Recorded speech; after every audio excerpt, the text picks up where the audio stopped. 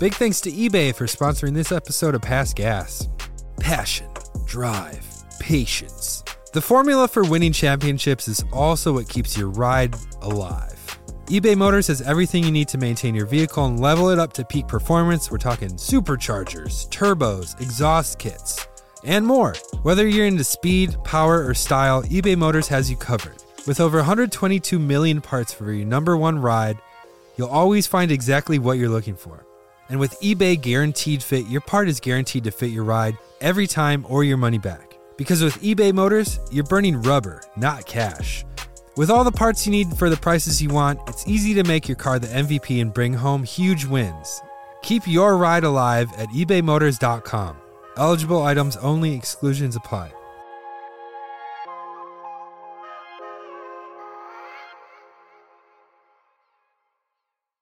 Angie has made it easier than ever to connect with skilled professionals to get all your jobs projects done well. I absolutely love this because, if you own a home, it can be really hard to maintain. It's hard to find people that can help you for a big project or a small.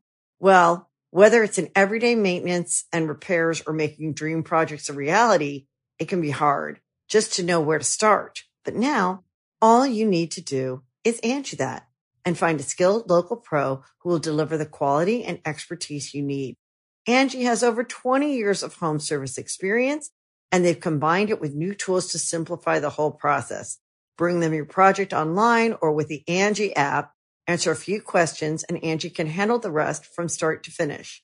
Or help you compare quotes from multiple pros and connect instantly. Which means you can take care of just about any home project in just a few taps. Because when it comes to getting the most out of your home, you can do this when you Angie that. Download the free Angie mobile app today or visit Angie.com. That's ANGI.com.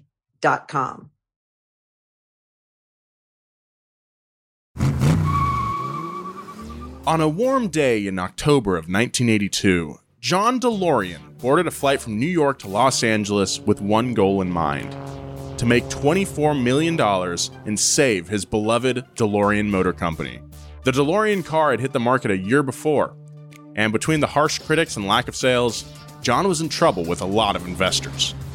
When the plane touched down, John's contact handed over 59 pounds of cocaine, still only a quarter of the amount he needed to complete his master plan. John DeLorean pumped himself up. He was ready to become a drug kingpin, all in the name of saving his company. He opened the door to a seedy hotel, but instead of the millions of dollars he expected on the other side, he found himself face to face with the guns and handcuffs of the FBI. The G-men demanded John DeLorean put up his hands and drop the giant bag of cocaine. The 1980s were wild, and the supercars of that era were no exception. Automakers were operating by Mad Max rules. Anything goes, and damn the consequences. Brainstorming sessions stopped just short of strapping rockets to the back of a Cadillac Brougham and aiming it at the moon. Supercar designers were wringing every horsepower out of every valve and relying on prayers to ensure that no one died in the process. Today on Past Gas, how did the race to breaking 200 miles per hour in a production car set the tone for a decade? How did cars like the gorgeous Lamborghini Countach, the Ferrari Testarossa, and the beastly Roof Yellowbird become potent symbols for an unhinged 10 years of excess? Pack the trunk with coke, blast some Guns N' Roses, throw in the Oakleys. I pity the fool who isn't ready for an all-80s, all-supercar episode of Past Gas. Past Gas Podcast. It's about cars, it's not about forts. You know where you are? You in the jungle, baby. You gonna die. Bum, bum, bum. In the jungle. Welcome to the jungle. Knees. Ooh, I want to watch you bleed. Dude, freaking Zoom just popped up a little notification that was like, are you playing music? Whoa. You want to set up professional audio in audio settings? Dang. No way. Oh, dude. That's pretty Zoom's good. listening in. They're saying, hey, we're going to listen to James every word. Zoom is like, dang, is Axl Rose a guest on Past Gas this week? Very impressive, James. Thanks, bro. I think that's one of those songs that I never have to hear again in my life and be Are okay. you kidding me? Nope. Welcome to the jungle? Yeah. I don't need to hear it ever again. Same with Hotel California. Hotel California is a dog shit song. Don't Stop Believing. Same with We Are the Champions or Bohemian Oh, Rhapsody. We Are the Champions is good. Okay. Anything that was featured on Glee, never need to hear it again. It got pounded into my 2011 brain because for some reason, everything that was on Glee got played 50 more times at any high school event. That sounds like a generational problem. Yeah, Well- I agree with the sentiment, but I like those songs. My song, Yeah. I only agree because I understand Tone Loc's "Bust a Move."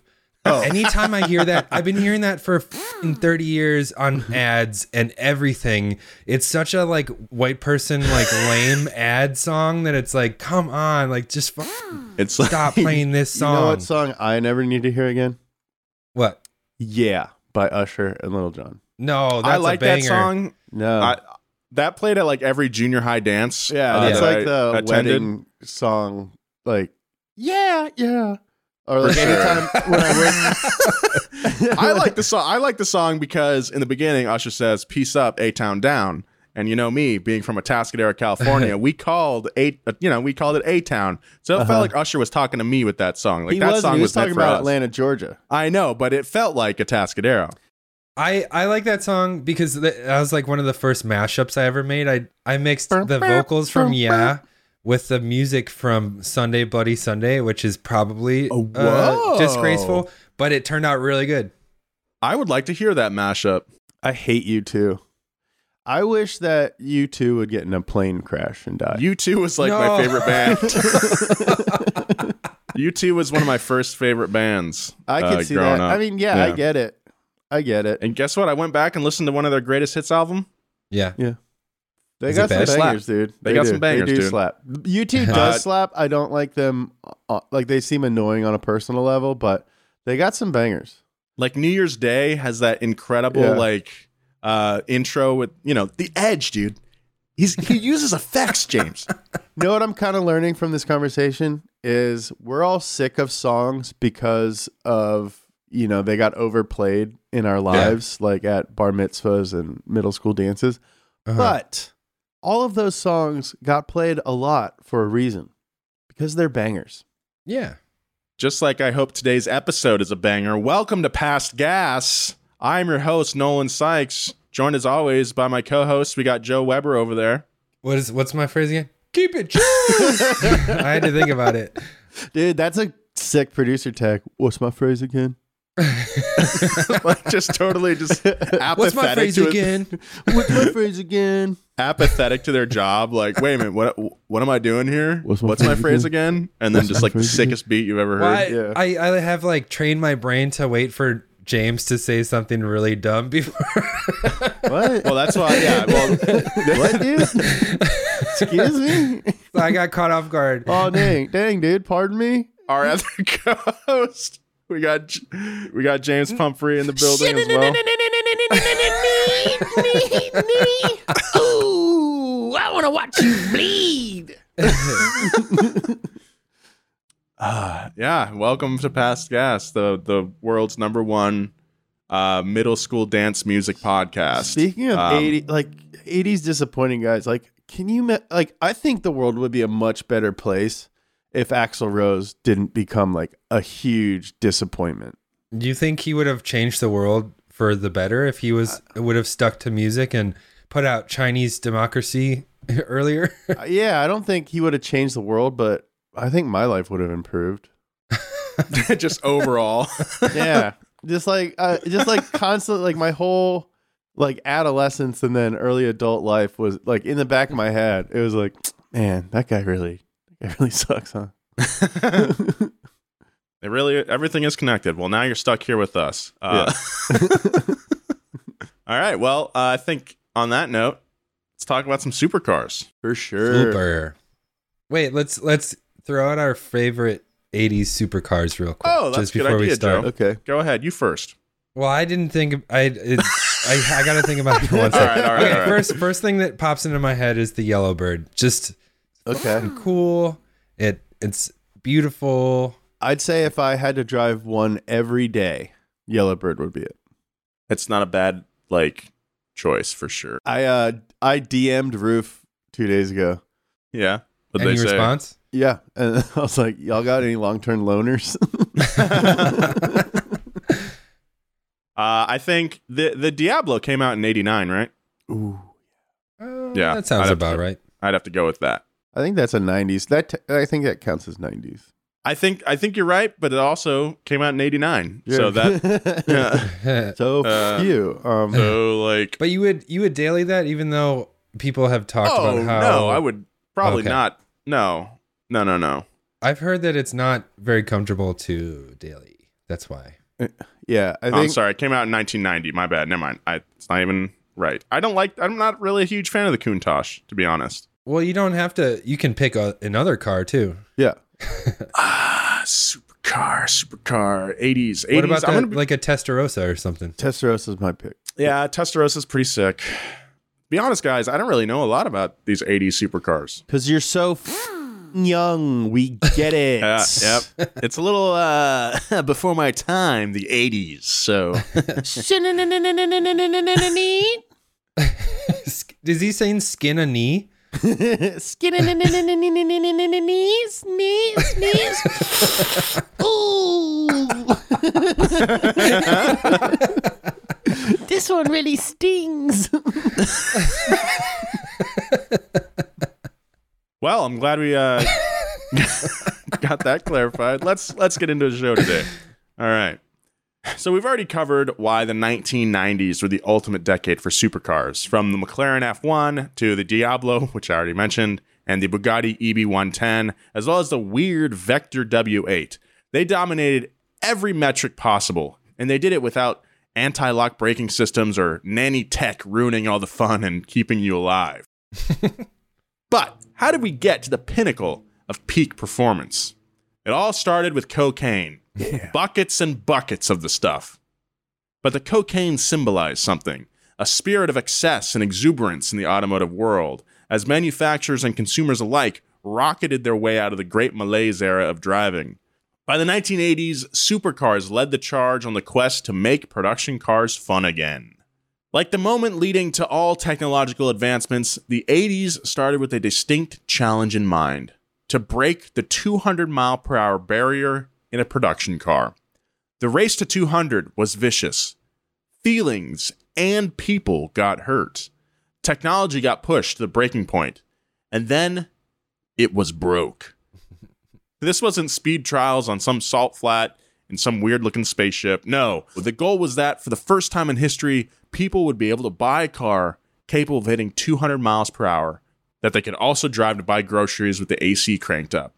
And for that amazing privilege, they were willing to pay a lot of cash.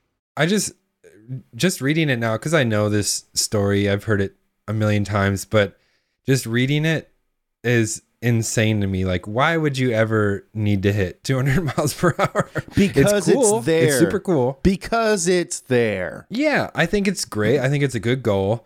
But where would you ever be able to hit 200 miles per hour unless you're going to like Las Vegas? I don't know. It's cool. It's cool. I'll leave it at that. It's all about having something that's capable of doing something even if you never do it. Anyway, the race to 200 started with a man named Nicola Materazzi and a little company called Ferrari. I was just thinking about 200 miles an hour. What's the fastest you've ever driven? 136. Yeah, I hit 117 in my dad's Eclipse. I love it. That sounds like a high school drug dealer bragging. Funny you say that. The first time the 200 mile per hour land speed record was broken was on March 29th, just 9 days after Nolan's birthday, 1927. A full 60 years before the Ferrari F40 was put into production. The car, driven by Sir Henry Seagrave, was an absolute beast and definitely was not intended to be driven in any sort of real-life environment. The dude's a knight. The car, nicknamed the Slug, was built by Sunbeam Car Company in Wolverhampton, UK, and was powered by a 22.5-liter V12 aircraft engine that put out just over 1,000 horsepower. The car was trailered to Daytona Beach, where by some miracle it managed to not take flight and wound up hitting 203 miles per hour. That's terrifying. On sand? Sand. Yeah. Oh my God. That dude deserves to be a knight, for sure. Yeah. Seagrave, more like Sandgrave. Yeah, it's like now everybody's like a knight, like Patrick Stewart. It's like, Patrick Stewart, like, you only pretended to be a captain. You know? But the fellas over at acting's hard. He's good at it. But the fellas over at Ferrari were a little more refined.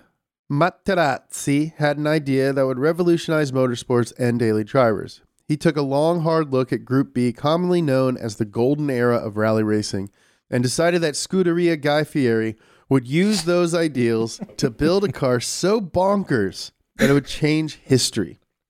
Materazzi went to the higher-ups at Ferrari and was told, no way. But it wasn't a real no way.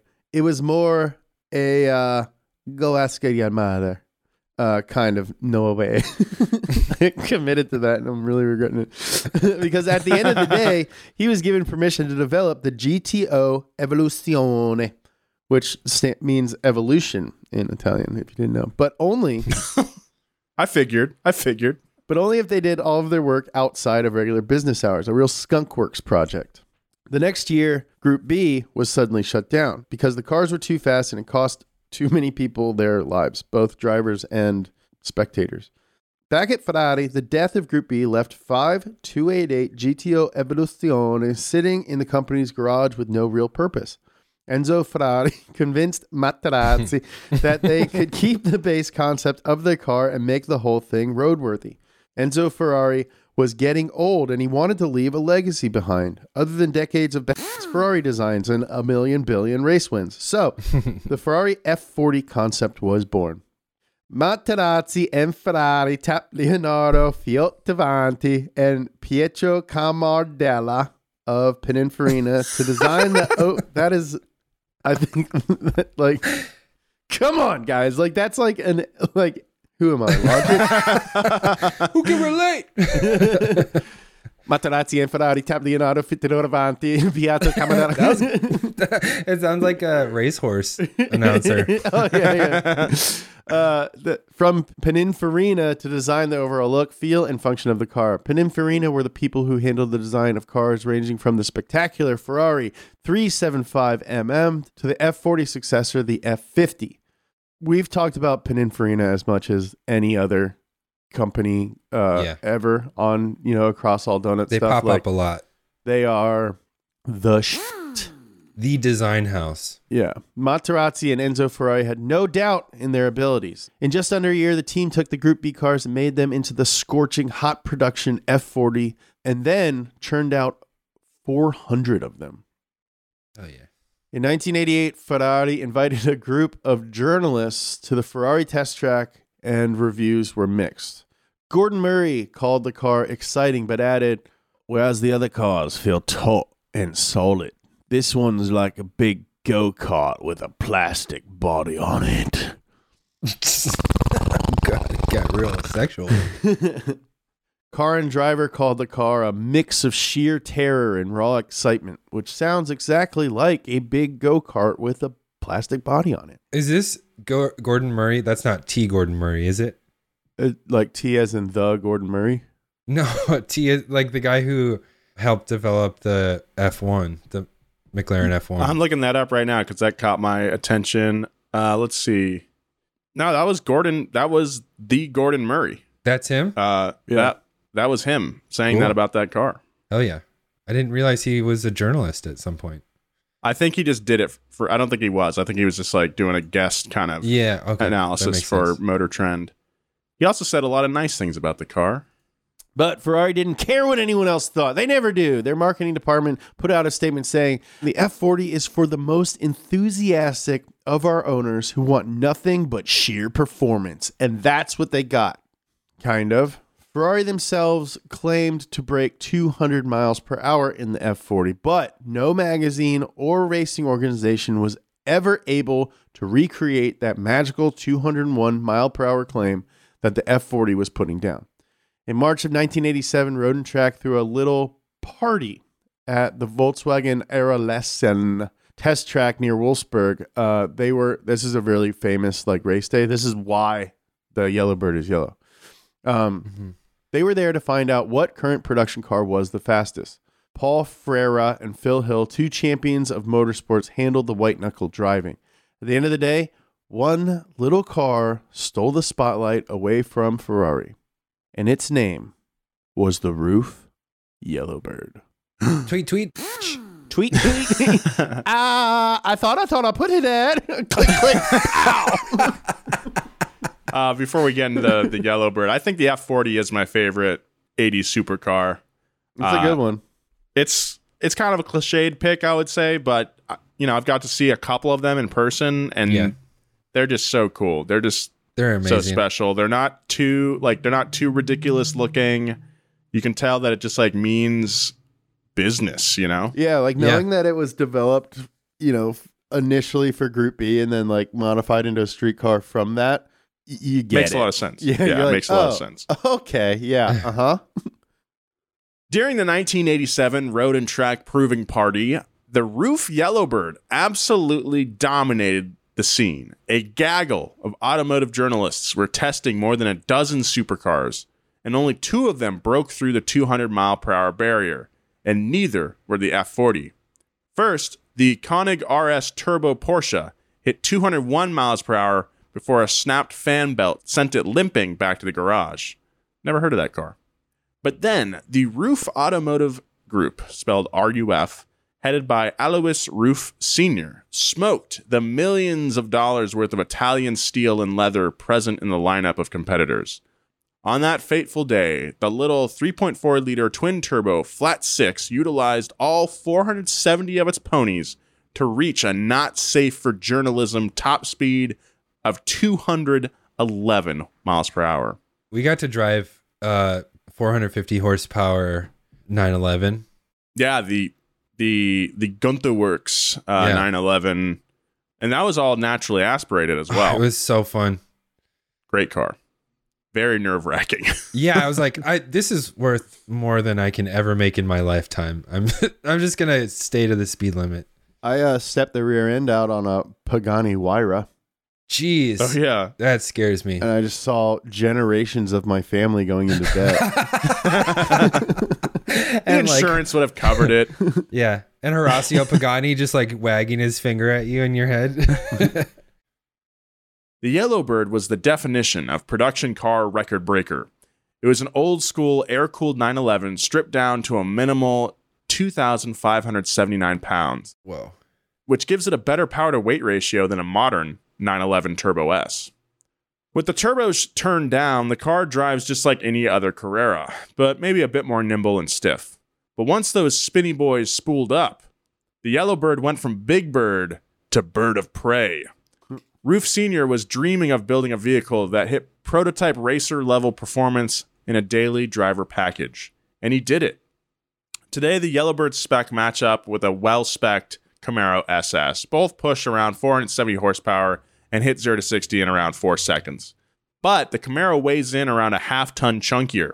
Of course, with a modern Camaro, you'd get navigation and heated seats, usable AC, and all sorts of other life amenities. But it just goes to show how far ahead of the time the Yellowbird was. Why is it so much more impressive to say half ton than 1,000 pounds? Because a ton is, I don't know. I've noticed that as well. It's kind of weird. It's like, I drank a 6-pack last night. Well, as cool as these cars were, the 80s wasn't all about cracking 200 miles per hour. It was also about aesthetics. Ooh. It may seem a little brash and tacky nowadays, but the 80s aesthetic was all about the future. Lasers, bright colors, big hair, and puffy shoulder pads. It was all about the individual, and it was all about peacocking your way into the boardroom to do a little business transaction before peacocking your way to the beach to play some oiled up volleyball with the boys. Yeah, dude. I was born in the wrong time. Sounds great. Say what you want about the 1980s, but it wasn't boring.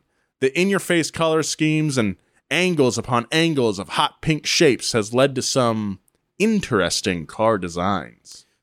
Speaking of in-your-face color schemes, the reason that the roof Yellowbird was yellow is because in Germany during that season, like they knew it was going to be a cloudy day, like it was like June gloom, and they needed a car that would they were going to paint it black, but they were like, the journalists are going to be there. This was like a big like magazine day. They're going to take pictures of it, and we really want to make a name and like really stand out. And they were like, well, what about red? They were like, well, all the Ferraris are going to be red. Yeah. And so they were like, what about yellow? And they were like, I don't know. And we actually talked to Alois Roof on the phone. Yeah. And he that told was a us really cool. Yeah. He told us a story. He was like, yeah, man, back then cars weren't yellow. The only cars that were yellow were cabs. Yeah. So like they basically painted the 911 the color of a taxi cab so that they would stand out in pictures. That's awesome. And against the Ferraris.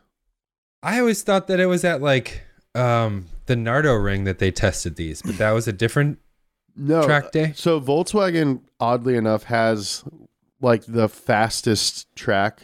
That's where world. they do the Bugatti testing, right? Yeah. Yeah. So like Volkswagen, I don't know why, probably Nazi reasons, has like the longest straight in the world. So all of the top speed production car stuff happens at that Volkswagen track. We got to see a Yellowbird, or we shot one for Bumper to Bumper back in the day.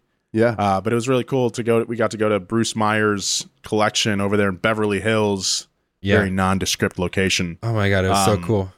And just got to get so up close with it. Very, just so cool. It wasn't even like being featured. It was just on a loading dock, like in the basement. Because of that video, we have a standing invitation from Roof.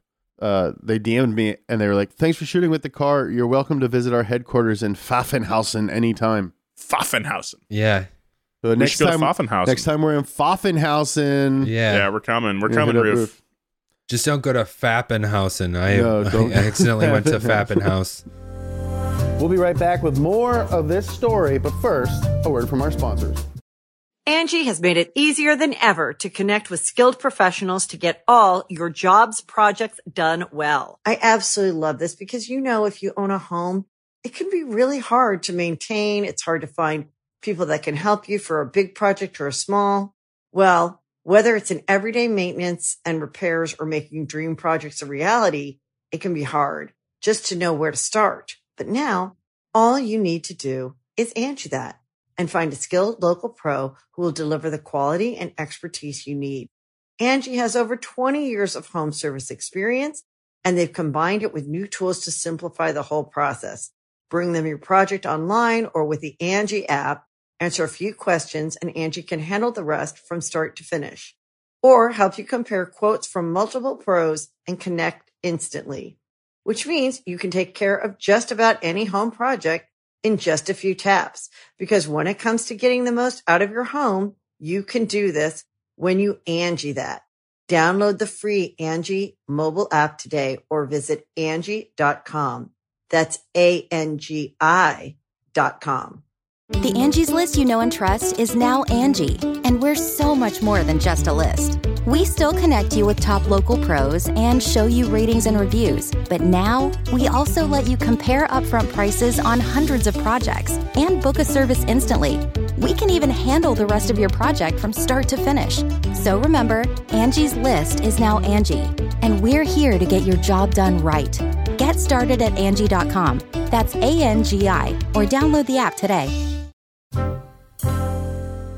When you think of 80s supercar design, more likely than not, the Lamborghini Countach is the car you see in your mind's eye. Of course. Everything about it screamed the 1980s. First of all, it was just a total doorstop wedge of a car.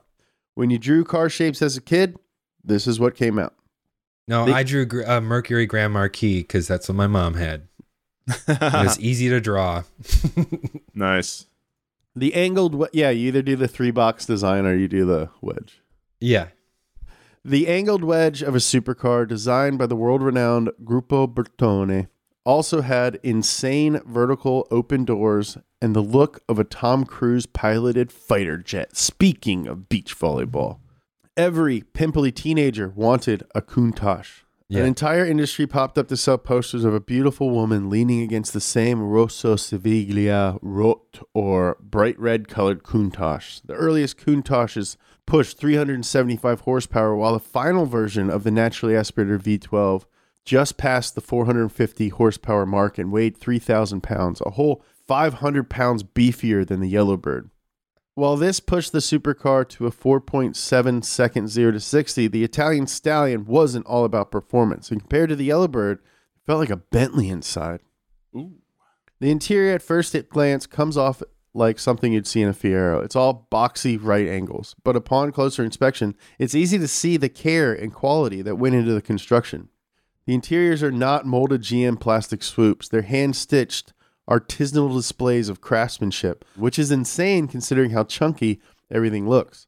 While the interior of a Porsche 959 looks like an homage to a roadster from the 60s, the Countach interior looks wholly unique and different, and it fits. So I don't know about back then, I assume it's the same, but now Lamborghini only gets their leather from this one ranch. Elmo? Yeah, I think so. Yeah. And they don't use barbed wire. Yeah, because it mars it'll scar the cow's skin, and that'll translate to the leather. How often do cows really run into fences, though? Why did you say that like Fred Durst? Why they always running into fences? At the Lamborghini factory, which is surprisingly small, there's two little ladies, little Italian ladies, looking at all the leather. Whoa. To make sure there's no imperfections in it. I'm not sure if Lamborghini does this, but do they have one of those stations where they'll mark if there's any imperfections, and then a laser will scan it and then cut the pieces perfectly, but also avoiding those areas? It's the same situation as that, but instead of a laser, it's two old ladies, and if something is marred, they'll circle it with chalk, like a grease pen. Yeah, exactly, and then the laser avoids that area when cutting. No, they cut everything by hand still. That seems like it takes so much longer. That's why they're so expensive. They actually put a limit on how many cars they'll make a day. Oh, that's cool. And that's what the Countach and Lamborghini is all about. The Countach could get smoked by a Corvette, but that doesn't matter. It's a car that is quick, but feels faster. At 35, you feel like you're cruising at 60. When you're standing still, you feel like you're on top of the world.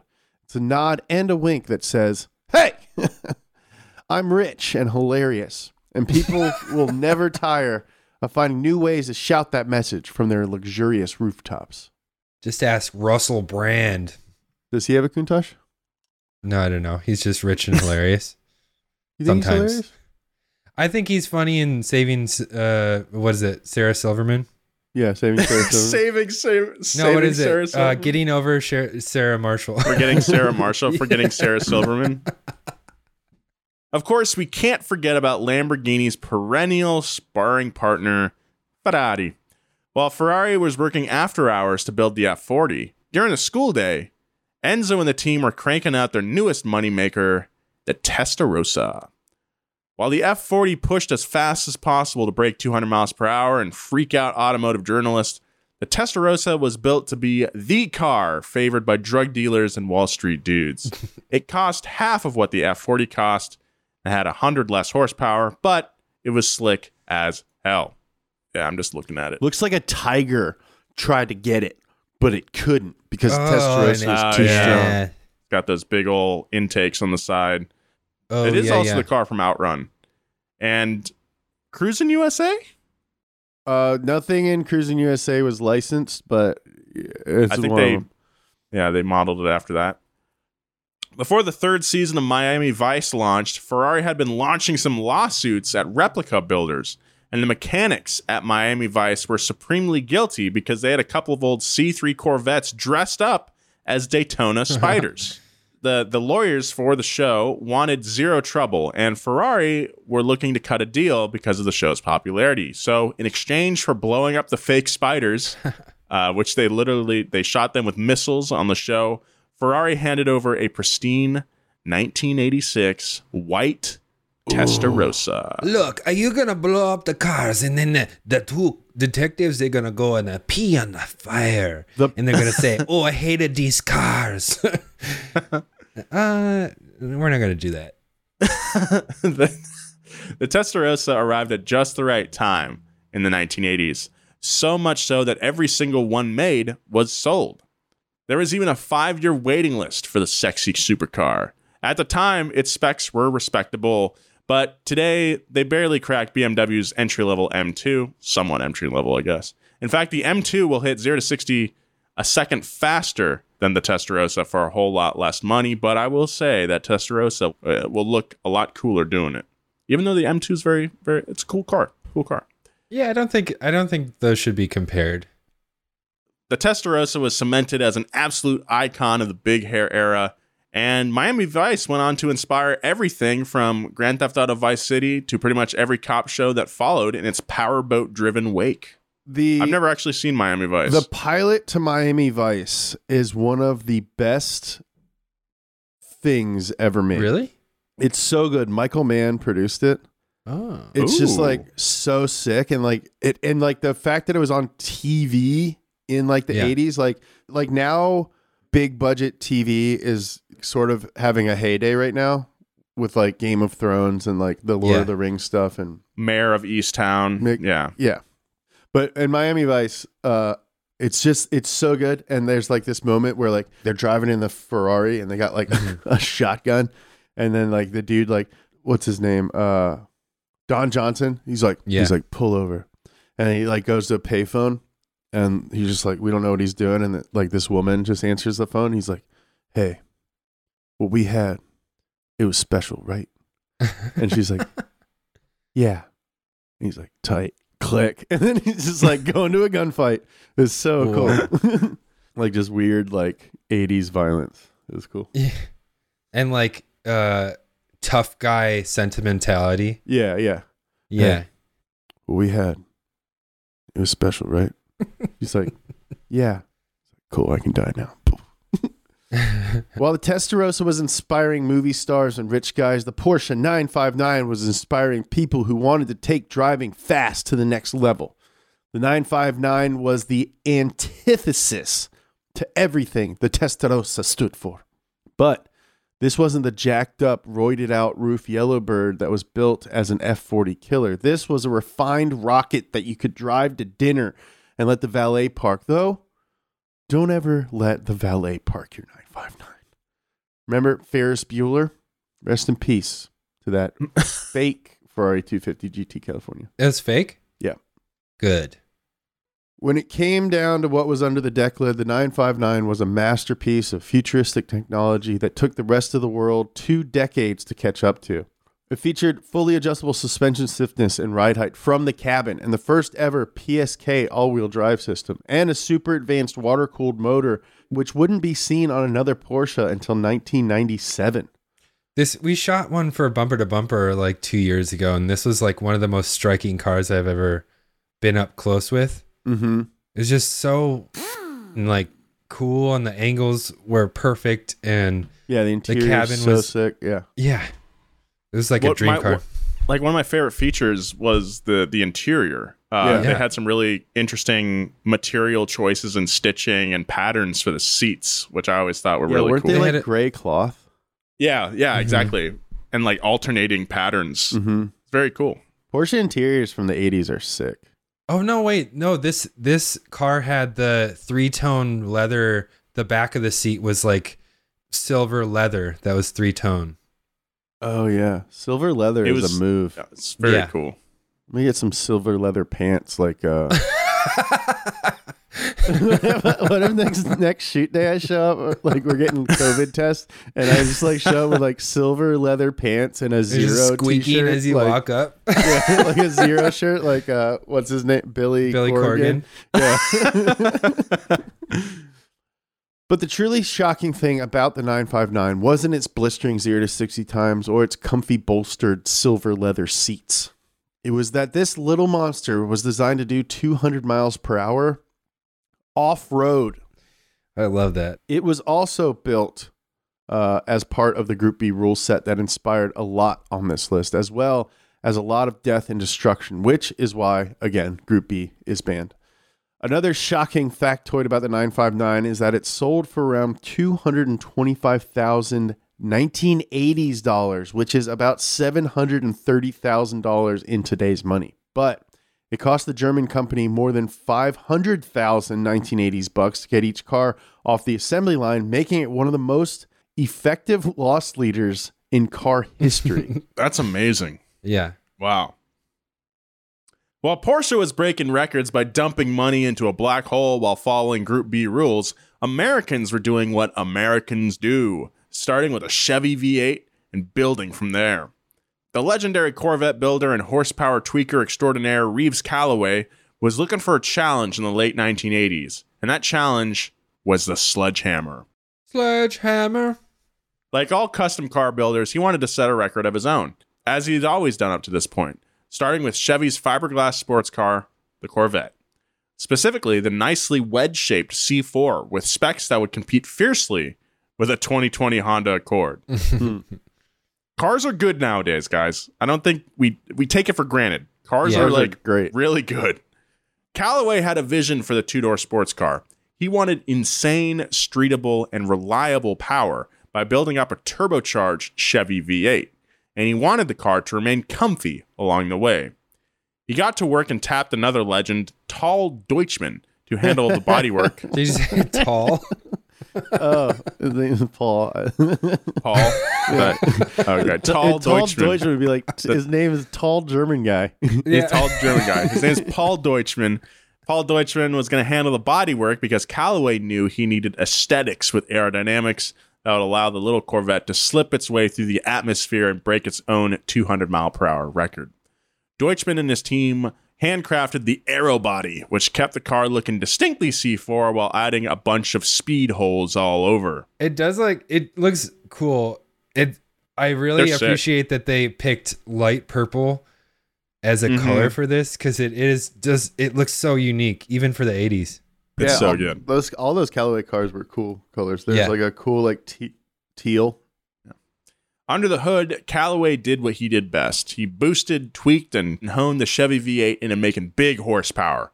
898 ponies and 772 foot-pounds of torque blasting out of the twin turbocharged V8, running 22 pounds of boost in a V8. Good God. That's more than double the power of the blistering Porsche 959 and F40, and more than 200 than the McLaren F1 that wasn't even a sketch in a notebook yet. Good Lord. A lot of power. It's also an Ozy Mitos, which is really cool. The wheels. Very popular wheel in the Volkswagen community. I bet it feels like every Corvette wheel is a popular wheel in the Volkswagen community. Burn. Oh, a scorching burn. The appeal of European snooty horsepowers over the blistering horses of Americans was that the interior was still refined and livable. The Countach and Testarossa were handcrafted leather ecodomes of luxury, while their American counterparts, let's say a 1971 Chevelle 454 SS, stuck you on a pleather bench seat, grabbing a steel and plastic shifter. Well, that was not so with the Callaway Sledgehammer. Its impressive numbers were backed up by a full, cushy leather interior, power windows and locks, a booming Bose audio system, frigid electronic air conditioning. Ooh, so cold. Power sports seats, and a tucked-away roll cage to keep your bits all in one piece if you hit a guardrail.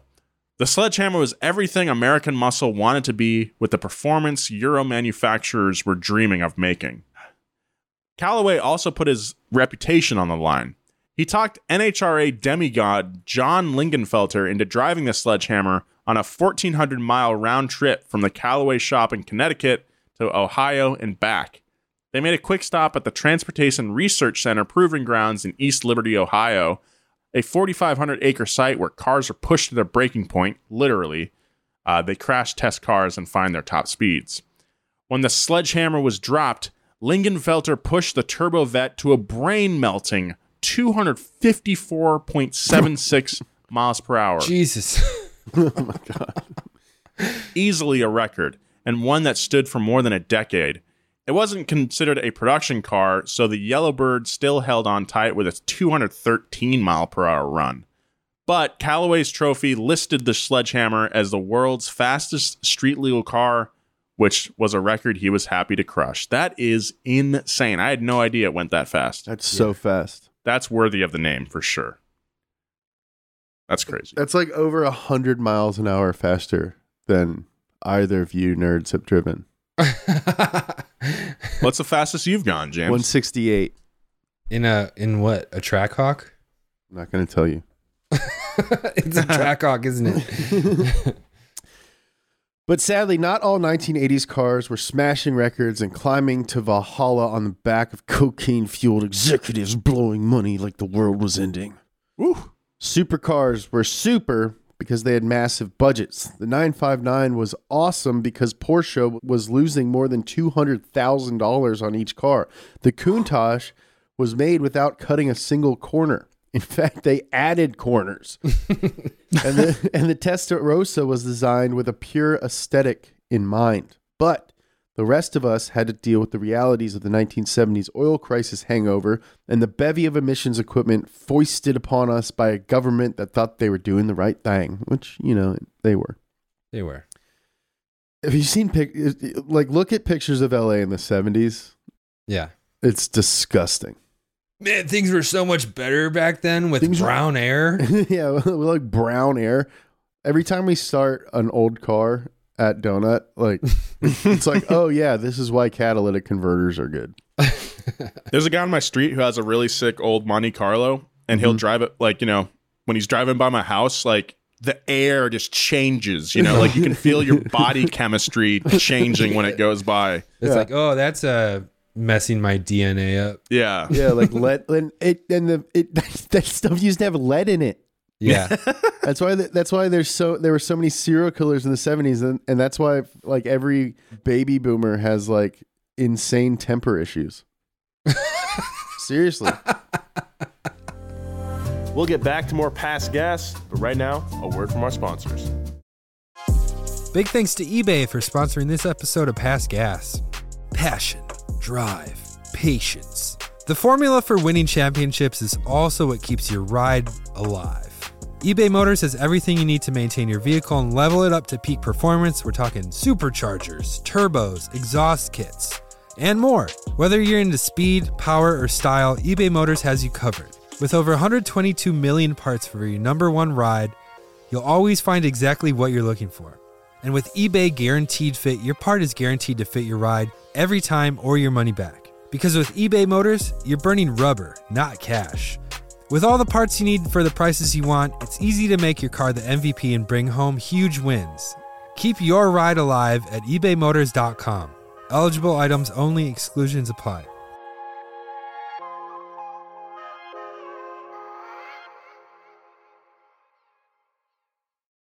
When you need mealtime inspiration, it's worth shopping Kroger, where you'll find over 30,000 mouth-watering choices that excite your inner foodie. And no matter what tasty choice you make, you'll enjoy our everyday low prices, plus extra ways to save, like digital coupons worth over $600 each week. You can also save up to $1 off per gallon at the pump with fuel points. More savings and more inspiring flavors make shopping Kroger worth it every time. Kroger, fresh for everyone. Fuel restrictions apply.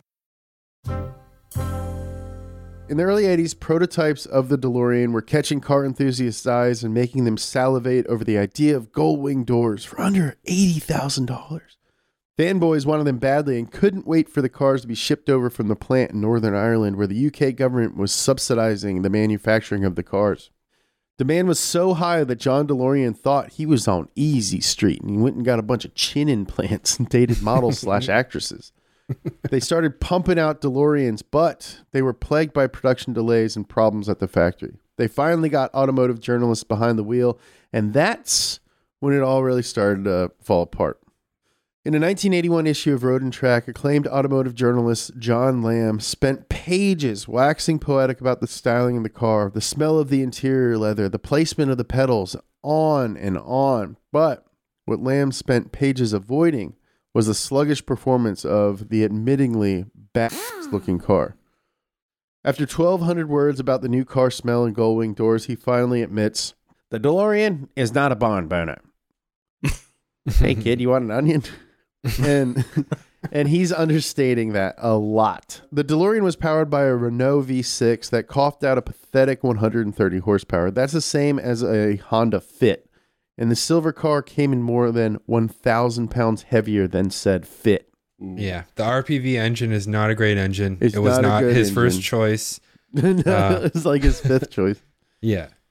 A modern Chevy Camaro weighs in at around the same 3,500 pounds as the DeLorean, but is stacked with more than 300 horsepower, even in the V6 form, and can do 0 to 60 in 5.5 seconds. The DeLorean takes more than 10 seconds to get to 60 and tops out at 110. These are compact econo car numbers at best, but there were gull-wing doors. Can you imagine if a DeLorean, like an electric DeLorean, came out nowadays and they had all the extra safety equipment and still like the stainless steel body? It would weigh as much as a Hummer EV. It would be like 9,000 pounds. Yeah.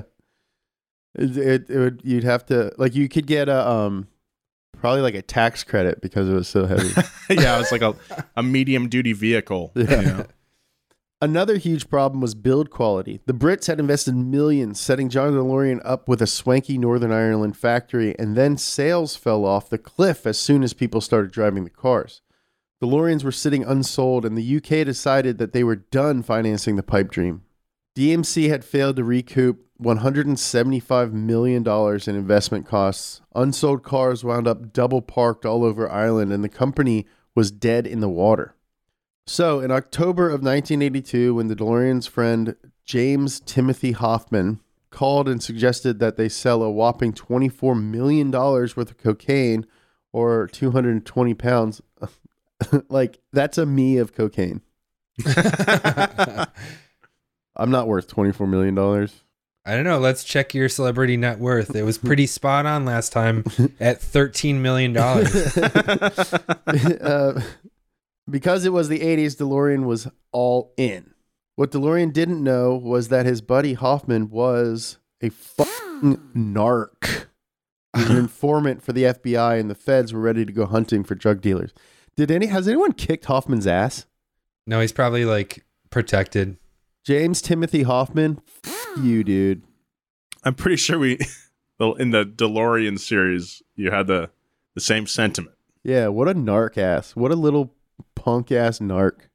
After some behind the scenes sneaky moves, Hoffman put DeLorean on a plane to Los Angeles, and when he got off, undercover agents handed him cocaine to go to a surprise party in a nearby hotel where the FBI was waiting. John DeLorean fell for one of the most 80s tricks in the book. He thought he could solve all his problems with hundreds of pounds of cocaine, but his friend was a narc-ass punk, and he got... And also, if like the FBI is giving you the drugs, dude. yeah, that's entrapment, man. Like, come on. Well, that's why he got off. I think we covered this in the DeLorean series as well, but like, what the hell? Yeah. By the time Back to the Future made the DeLorean a household name, the company was already dead and gone. A Texas businessman named Stephen Wynn got the rights and the remaining inventory and started Frankensteining DeLoreans out of the leftovers for Back to the Future fanboys throughout the 90s. And as you probably are aware, you could still get a lot of new OEM stock. New dead stock. New stock from DeLorean. If you have a DeLorean and you want to restore it, you can probably get all the parts brand new from this remaining company. It's a real shame that the car's not any good. I know. Yeah. That like the gold plated one that we saw at the Peterson was really cool. Yeah, it's really cool. I think it's a cool car, but it's like not very good. I think an electric DeLorean would be really sick if they brought that shape back for electric power. That'd be awesome. I forget his name, but one of the guys from Hyperdrive who had the Charger with the wing. Yes. He's building a drift DeLorean right now. Super cool. With like a tube chassis and all that kind of stuff. Yeah. I think his name is Alexander Caldine or something like that. I'm looking forward to seeing that thing rip. Yeah. I think that the DeLorean, it's It's coming back, I think. It's coming back. I think it's been back already. Like people who grew up with that in the 80s are finally getting money, getting their like kit car DeLoreans made. Yeah, I think like Back to the Future like kind of ruined the DeLorean for me. I think it saved it. It saved it and like made it popular again. Like it did its job, but like if you have a DeLorean, it's like saying like I love Back to the Future. Yeah, it's like hard to, and it's sorry if you're listening and you're a Back to the Future guy, but they're kind of dorky. Yeah. And I get a lot of messages on Instagram that are like, you got to do this, you got to do a show on the DeLorean, and it's like, dude, I don't have to. Don't like. It's not. It's cool. It's not a great car. No, I love Back to the Future. I'm a huge BTTF fan. Oh yeah, if you're such a Back to the Future fan, name every actor in Back to the Future. Biff, Marty, Doctor, the Doctor, good Doctor, the mom, the nerd dad, the guy. All right, name the original Marty before they started doing reshoots. Wasn't it Emilio Estevez? No, it was the redhead dude, Eric Stoltz. Yeah, Eric Stoltz. It was Eric Stoltz. Yeah. The 1980s may not have been the era of supercars we wanted, but it was the era of supercars we needed. There was a gap between the smoke-chugging 1970s muscle cars and lightning-fast 90s works of art, and the cars that bridged it deserve to be celebrated. You can't jump from a 1969 El Camino to the McLaren F1 without building something amazing in between. And it's so crazy that the same company made both those cars. How cool would it be if McLaren did do a version of the El Camino at some point, like they did with the GNX? They were involved with that, right? The El Maquino. You take like one of those like 765 long tails and you make the back a bed. Yeah. How sick would that be? Yeah, well, it's a McLaren, so the bed is in the front. Yeah. A frunk bed? Yeah. Power frunk. The 80s was an era of taking big swings and figuring out the nitty-gritty later. Just like Enzo Ferrari took a chance on the GTO Evolution team working on after-school hours to build the F40, Reeves Callaway took a chance stuffing some Spinny Boys into a C4 Corvette, and John DeLorean took a chance. He wasn't carting around a small child's weight worth of cocaine because it made him feel good. No, it was a grown man's weight in cocaine. No, he only did 24 pounds. Oh. That's what he got caught with. But it was all about saving his business. It was all about the spirit of saving DeLorean. DeLorean may not have saved his company, but he was acquitted because the FBI blew the case. Whew. His car also became one of the most iconic cars in cinema, right up there with Herbie the Love Bug and Bandit's Trans Am. People may not know DeLorean was a failed drug mule and, fading businessman, but they sure as hell know his car. And that's what the 80s was all about, taking a big chance for a big payoff. Without the 80s, we'd never be watching YouTube videos about the upcoming pack of 300-mile-per-hour daily drivers. Without the 80s, we wouldn't be looking at all-wheel drive electric Porsches that slam you into the back of your seat. I do love that Taycan. It all started with the big shoulder pads, the wild hair, and out-of-control ambitions. Right now, we're experiencing a new golden age of cars. Supercars are insane. Regular cars are insane. But that wouldn't be possible without the 80s. Yeah, there's like a modified TRX truck by Hennessy that does like a 3.2 0 to 60. A truck. Yeah, it weighs like 5,000 pounds. But still, things are just so insane now. What a time, huh? What a time to be a guy.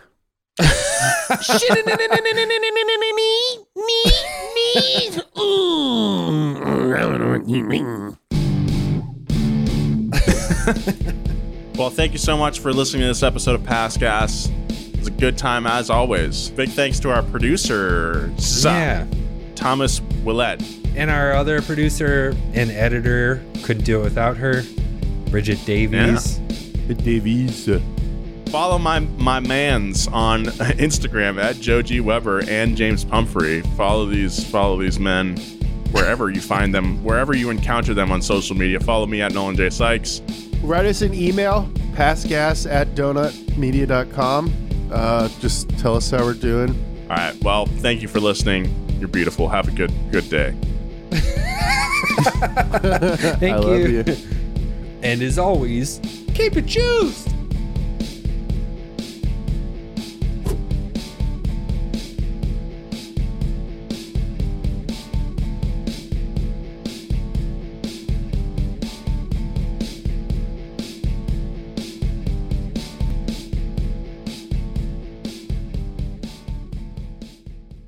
Angie's List is now Angie, and we've heard a lot of theories about why. I thought it was an eco move. Fewer words, less paper. No, it was so you could say it faster. No, it's to be more iconic. Must be a tech thing. But those aren't quite right. It's because now you can compare upfront prices, book a service instantly, and even get your project handled from start to finish. Sounds easy. It is, and it makes us so much more than just a list. Get started at Angie.com. That's ANGI, or download the app today. Angie has made it easier than ever to connect with skilled professionals to get all your jobs projects done well. I absolutely love this because, you know, if you own a home, it can be really hard to maintain. It's hard to find people that can help you for a big project or a small. Well, whether it's in everyday maintenance and repairs or making dream projects a reality, it can be hard just to know where to start. But now all you need to do is Angie that and find a skilled local pro who will deliver the quality and expertise you need.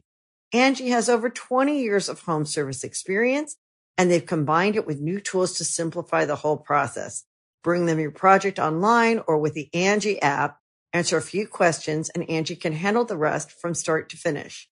Or help you compare quotes from multiple pros and connect instantly, which means you can take care of just about any home project in just a few taps. Because when it comes to getting the most out of your home, you can do this when you Angie that. Download the free Angie mobile app today or visit Angie.com. That's ANGI.com.